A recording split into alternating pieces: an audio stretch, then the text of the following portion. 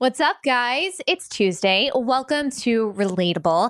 I am your host, Ali Stuckey. This is a podcast by CRTV. And just in case you guys don't actually know what CRTV is, maybe you just discovered this podcast randomly, it's basically your one-stop shop for some of what I consider to be the best conservative commentators out there. You've got Mark Levin, Michelle Malkin, Steven Crowder, Romy Millennial, Graham Allen, Dan Bongino, lots of others. And of course, you have me. We've got a very wide range of perspectives, which is what I think makes it really unique. And it's definitely worth your subscription because not only do you get all of those people and me, but you also get to watch this podcast right here rather than just listen on iTunes or wherever. And you can even get a discount if you sign up at crtv.com using promo code Ali20. I think it's actually only $10 a month anyway, which is less than you spend on coffee every month. And now it gets to be even cheaper if you use my code. Okay. Anyway, here we are in the midst of another blessed news cycle. Today, we are going to talk about Brett M. Kavanaugh, the recent and more specific sexual assault allegations that have been leveled against him, what it all means, and then we're going to kind of talk about in general, in the broader sense, this idea of unconditionally, quote, believing the woman or believing the victim. I wrote a piece for Town Hall that came out yesterday called Before Believing Kavanaugh's Accuser that outlined all of the questions that I still have about this entire scenario that allegedly played out. I encourage you to go to townhall.com and read and share that. It's basically just articulating what I'm about to say on this podcast. So let me give you a little bit of a recap just in case you haven't been paying attention to all of this. And if you haven't, I don't really blame you. It's been stupid dramatic theater for the past few weeks. So I'll just let you know what's been happening. Last week, I believe it was, Senator Feinstein from California, she's a Democrat, she released a letter in which she vaguely alluded to a sexual assault allegation against Kavanaugh. She said someone came to her with this story and that it's being looked into. Of course, the first reaction by most people was, wait, what? Why release something like this without being willing to talk about the facts of the case or any specifics whatsoever? And the conclusion that a lot of people came to, especially a lot of people on the right, including me, is that, well, the only reason Feinstein would release something like this, someone who has been adamantly opposed to Kavanaugh from the beginning, is to cause outrage about something, that may or may not have happened. And honestly, because Feinstein went about it in this way with all of this vagary, people just automatically assumed that it was a political stunt and that it wasn't true. And there are further reasons that people believed that and still believe that. Senator Feinstein reportedly received the story from this sexual assault accuser in July, yet she waited until only recently when things were really heating up in the confirmation process. And when she didn't reveal any details whatsoever, just that whatever it actually is happened. And at the time, I thought, like I said, okay, nothing is ever going to come out of this. Nothing specific. This was just put out there to make people mad and to put pressure on certain Republican senators to not confirm him. Because anything involving a hint of sexual misconduct at this point in our history is enough to end someone's career.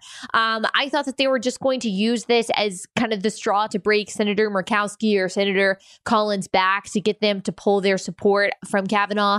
Murkowski and Collins are two Republican senators that often go to the left.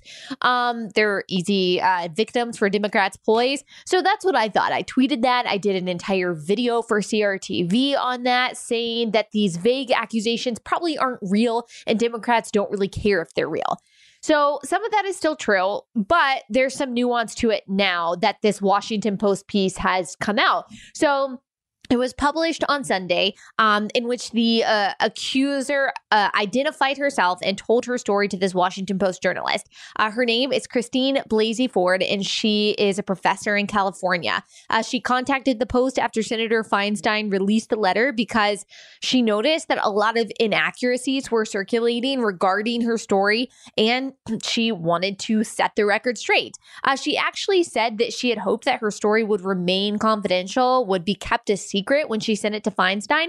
But Feinstein, of course, decided not to fulfill those wishes. I wonder why. So now this woman felt the need to come forward and tell her story. She claims that when she was in high school, more than 30 years ago, early 1980s, Kavanaugh brought her into a room at a party when they were 17, while his friend Mark Judge watched the door, and Brett Kavanaugh forced himself on her, groped her, tried to take her clothes off. When she tried to scream, she says that he covered her mouth. Apparently, Mark Judge then jumped on top of them, and she was able to escape and then lock herself in a bathroom. She said that she didn't talk about this until she was in couples therapy with her husband in 2012. And she said that she hadn't really realized that this was a traumatic incident for her. When Kavanaugh was nominated, she reached out to Feinstein. Like I said, she claims she wanted her story to remain confidential, but I mean, I'm really not sure what she thought Feinstein was going to do with this information. Obviously, she wanted it to affect what happened to Kavanaugh, and the only way that was going to happen was if people actually heard about it. But I mean, I guess it's kind of besides the point. So she makes these claims, which does give more credence to the story than Feinstein's original letter, which kind of seemed like a political stunt. But there are still some really serious aspects of this that should honestly give us pause. Let me say first, though, that I want to believe this woman. I do. I want to believe that there aren't sick, evil people out there who would make up lies like this in order to ruin someone's entire life and career. And if this did happen, I actually believe that she didn't tell anyone until 2012. I think that's probably kind of normal. She was probably like, well, we were all drunk. I shouldn't have been in that room, whatever. And she probably brushed it off as something that she would really just like to forget. I don't think the fact that she never told anyone works against her necessarily. And if this did happen, I feel badly for her. No, she wasn't actually raped or hurt, but I can totally see why this was a really frightening, really scary thing that scarred her probably.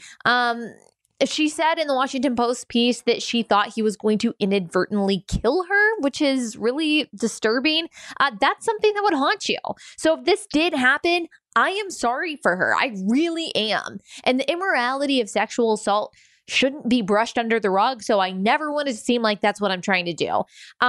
But there are still significant buts here. We just can't take this at face value considering the circumstances under which this story came out. Democrats have already shown a severe aversion to facts during this confirmation process. For example, Kamala Harris claimed that Kavanaugh opposed birth control, a myth that has been completely debunked by every news outlet on both sides of the aisle. Cory Booker, aka Spartacus, claims to have broken Senate rules to release documents on Kavanaugh, and he actually didn't break any rules and the documents showed nothing. I already read to you the Women's March email that claimed all of these falsities about him. It's all been crazy political theater. Their questioning has had nothing to do whatsoever with the Constitution, which he is being nominated to defend, but rather his failure to align with the leftist agenda. And it's really not about Kavanaugh at all. It's about fanning outrage against Republicans before the midterms. This is all fuel for the anti-Trump resistance and has nothing to do with actually testing Kavanaugh's competence for the Supreme Court. So in light of all of this political theater, in light of the false claims Democrats have already made, in light of the desperation they have demonstrated to try to stop or hinder this confirmation, you have to, of course, wonder if this is just another smear attempt. They've accused him of all kinds of ridiculous, untrue things, tried to paint him as a racist, have said that he is going to set women back to take away our rights. And all of these attempts have failed because in the hundreds of thousands of documents Democrats have sifted through and all of the opinions about Kavanaugh supplied by people who have worked with him and have known him for decades on both sides of the political spectrum, there has not been a negative, untoward thing found out about him. So you just have to wonder, if you're being honest, if this is just another evil political attack, their kind of last-ditch effort. Plus, Ford herself is apparently a leftist who donates to Democrat political campaigns, and her legal advisor is also a Democrat who has expressed antipathy towards people who work for Donald Trump. She also took Bill Clinton's side in the Paula Jones case. So we kind of know where she stands on all of this.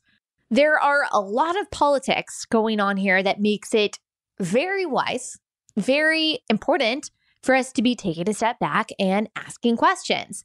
And there are real, objective reasons to doubt the validity of her claims, even beyond the fact that Democrats are using her for political gain. One, we don't have any corroborating witnesses or evidence. Mark Judge, the guy she claimed was there during the assault, told the Weekly Standard that nothing like that ever happened, that he had never seen Brett Kavanaugh behave that way. Two, Kavanaugh himself has rejected the claims, saying that he categorically denies it, that he did not do this in high school or at any time. Three, countless people have come out in support of Kavanaugh's integrity and character. Specifically, 65 women signed a letter sent to the Senate Judiciary Committee last week stating that in the 35 years they've known him, he has only treated everyone they know with respect and decency, and specifically that he has always treated women with respect. These women, by the way, who signed this letter are not all Republicans. They have, as far as we can tell, no ulterior motive to support Kavanaugh besides truly wanting people to know that he is a good, trustworthy person. Also, and I know this is the kind of controversial question to ask, but we have to wonder, do we hold people accountable for the isolated sins that occurred or that they committed when they were 17 years old, particularly drunken, isolated sins? Now, look, if this did happen, it was bad. If that's a moral that is wrong, terrible. And Kavanaugh owes her an apology. He should have done it sooner. I do not chalk up this kind of thing to, that's just boys being boys. That's just what they do. There are plenty of teenage boys that don't assault women. But the fact that this may have happened when he was 17 and drunk, and as far as we know, only happened once, probably speaks more to his immaturity at the time than it does to his incompetence or lack of character now. It is quite the precedent to set that we are all to be held accountable for the mistakes that we made when we were 17, before our frontal lobes were fully developed. Like, that our brains don't actually develop fully until we're 25, right? Like, people do stupid things when they're teenagers. That's why insurance is so expensive for teenagers who drive. And even though being young does not negate the wrongness of this, I'm just not sure that this should disqualify Kavanaugh from the Supreme Court. Because in every way that we've seen, he is qualified for this. Now, big if, this was a pattern of behavior, if this happened on multiple occasions, if he is a predator, then that is a different story, in my opinion. That might mean that this is the kind of guy he was and maybe deep down is, because that means it wasn't some spur of the moment out of character thing. It was something he consistently planned and thought about. And that to me would be disqualifying, because that indicates this kind of whole other level of depravity and lack of discernment. Plus, if that were the case, if this was something he did on multiple occasions or on a regular basis, if he is a serial predator, that would also make him a sociopath, because he has apparently been able to convince everyone in his life that he's this good, upstanding guy. Dozens of colleagues, friends, peers, students have come forward vouching for his character. He, of course, has a wife and daughters. He's a basketball coach for his daughter's basketball team. Every record and opinion on the guy that we have says that he is straight-laced and fair-minded. So Kavanaugh would have had to be very good at hiding his pattern of predation if that were the case, which would make him sociopathic, which of course would disqualify him from sitting on the Supreme Court. But that's just not likely. It's just not. He has been working in DC for years, for his entire career almost. He worked on Ken Starr's investigation into Bill Clinton, and this never came out.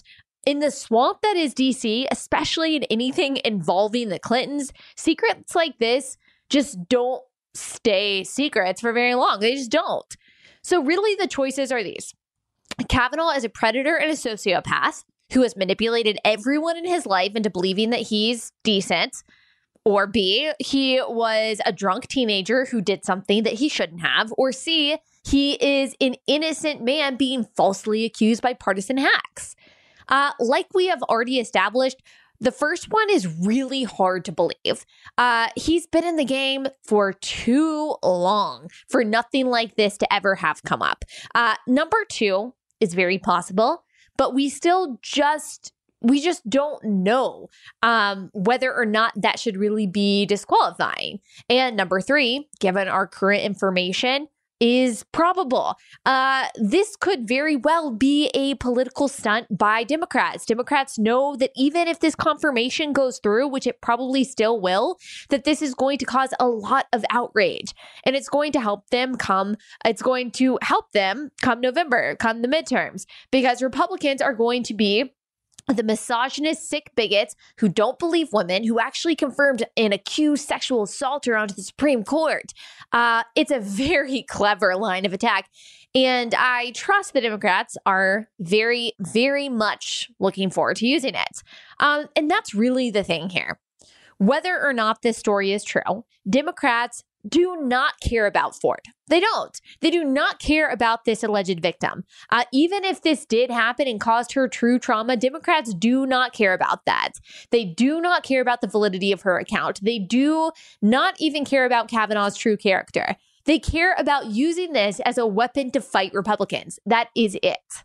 Democrats are the ones who are politicizing these allegations, who are capitalizing on the supposed pain of Kavanaugh's accuser, who have turned this whole thing into a partisan charade so that no one believes Ford's allegations. So, if there are doubts surrounding this story, Democrats are to blame. They have cried wolf a dozen times during this process alone, and now they're accusing us of hating women for not fully believing them this time around.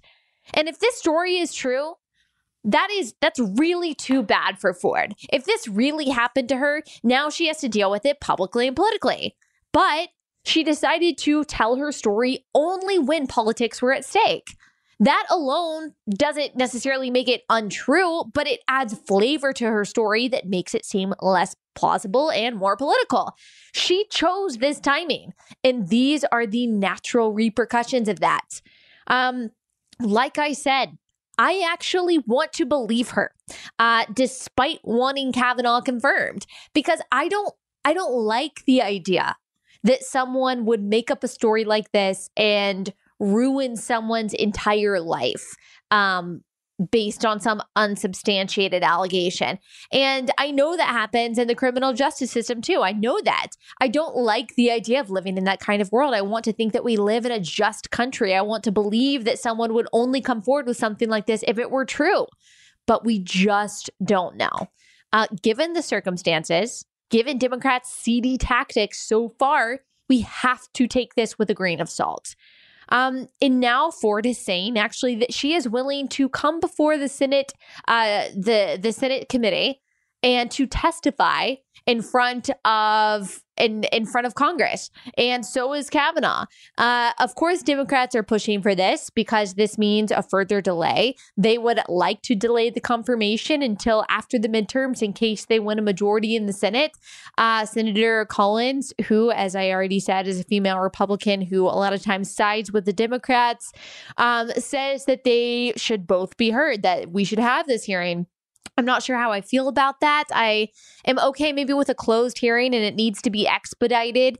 But also, I want to hear their story. I kind of want to hear her side. I want him to be under oath saying that this didn't really happen, but I don't want to delay. I don't want to feed into Democrats' hands on this, especially if this isn't true.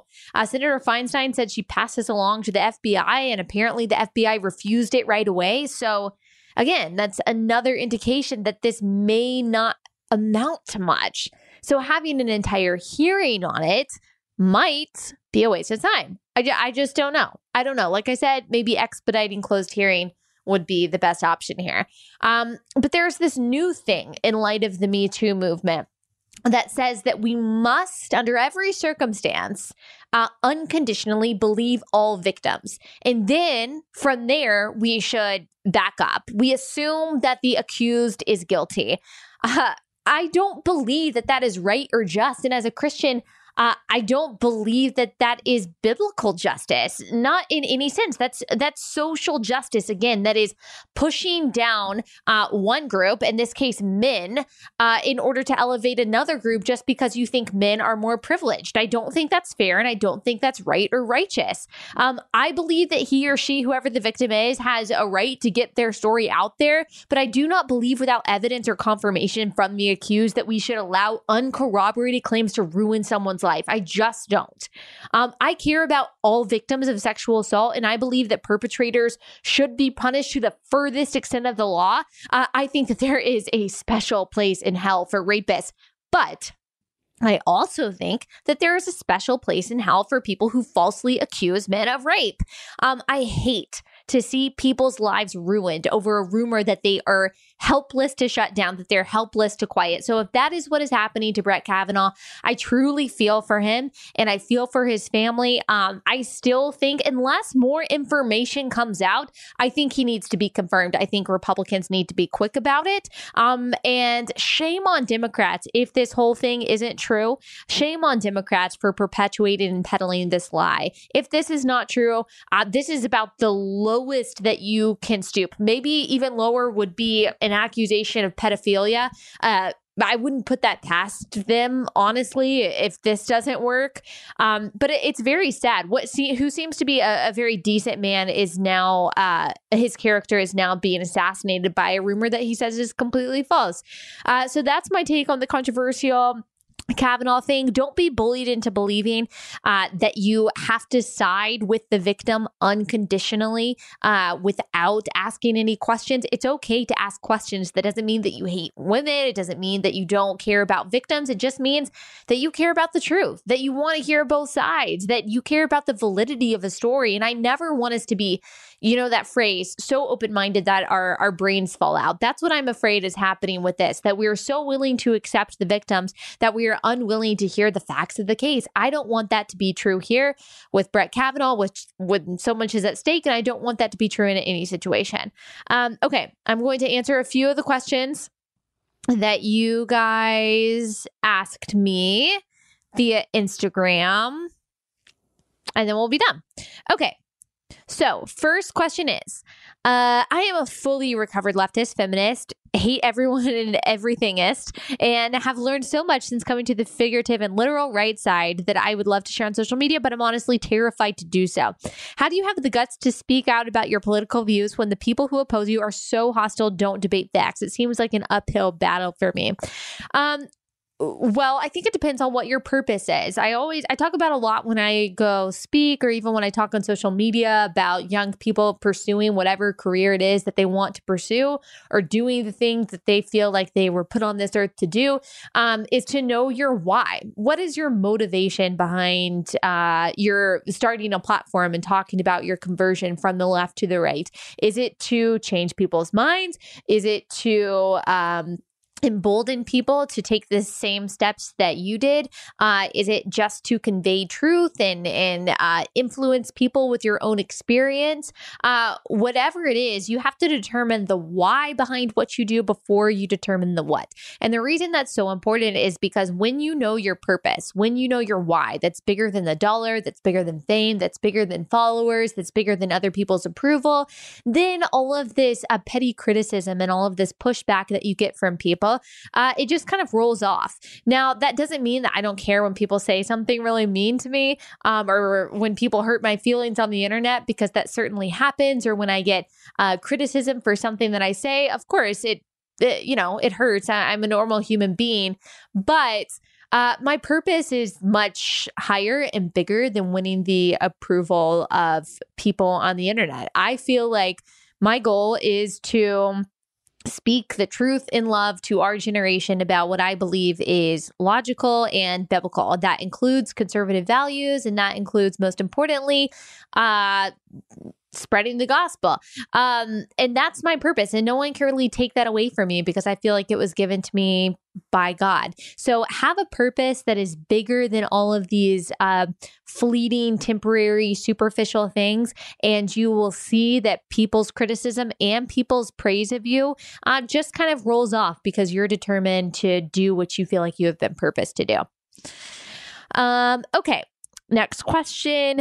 Do you believe that you have to go to church to be a good Christian / person? Well, those are two very different questions. Believing that you have to go to church to be a good Christian or to be a good person. So I do think that attending church is an act of obedience to God. We're told to be a part of the body of Christ, to serve the body of Christ, to love the church, to care for the church. I do think that means being a part of your local church and actually being involved and providing your talents in a way that builds up and helps the church. I have not been perfect in that in every single stage of my life. There have certainly been times in my life when I've been more apathetic, like in college, it's like, oh, I might go to church on Sunday or I might just listen to a podcast. And it's more, you go through a stage when you're kind of an immature Christian when you just care about what you're getting from church. When you're just like, oh, is this pastor giving me what I want? Is this worship giving me what I want? When really it's not about that. It's about what you are giving the church. Obviously you want the pastor to preach the gospel and to be speaking truth, but it's more of kind of a relationship rather than a consumer transaction type thing.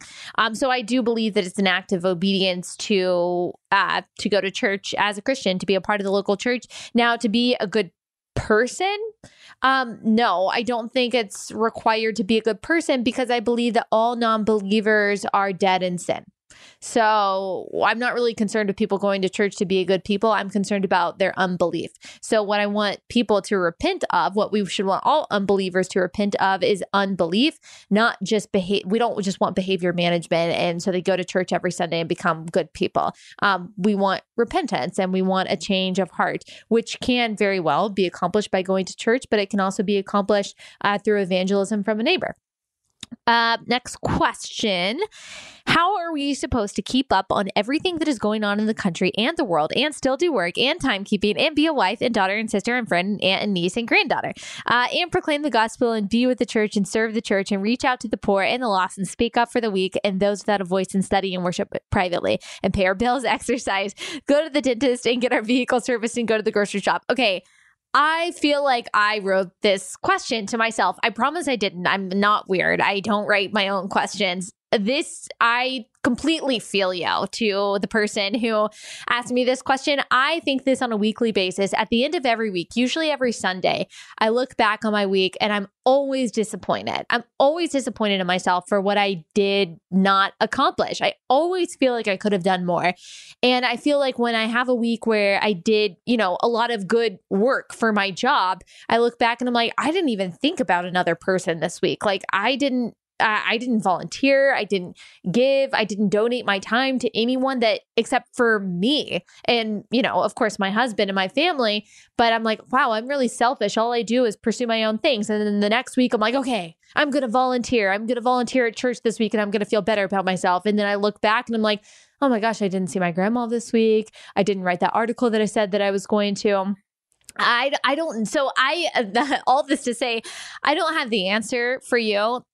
There are only a few hours every day in which we are awake. And I think our responsibility is to make the most of our time, to steward our free time well. One thing that I am really bad about is not being disciplined with my free time.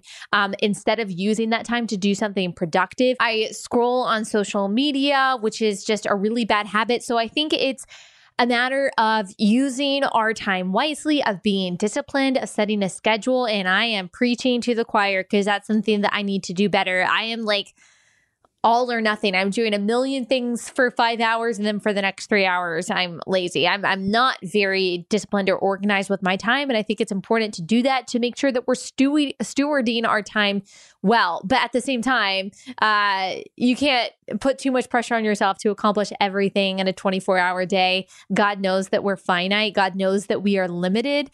He made us that way. We have to rest. That's another thing I don't do well. And we have to sleep. And that's okay. We are not called to everything, but we are called to some things. And some things that we are called to, we need to do well and obediently. Last question. Hi, Allie. I have a question in IDK. If I should know this as a 26-year-old woman, who in the world takes these surveys that you and others refer to? You referred to a couple on your last podcast. I don't know if you mean like who specifically. I think you just mean the outlets. I typically use Pew Research. I just think that they have very good, thorough studying. Gallup is pretty good. YouGov is pretty good. Those are probably the three that I refer to the most. I use Pew a lot. I get their emails every day. And I just think they study very interesting things and they have a lot of interesting perspectives. If that's what you're asking, those are the resources that I typically go to, those kind of polls and surveys. So I hope that helps you. If you have any other questions about the sources I use, feel free to message me or email me. And thank you guys so much for listening. I hope that you have a great rest of your Tuesday, a great week, and I will see you back here on Thursday.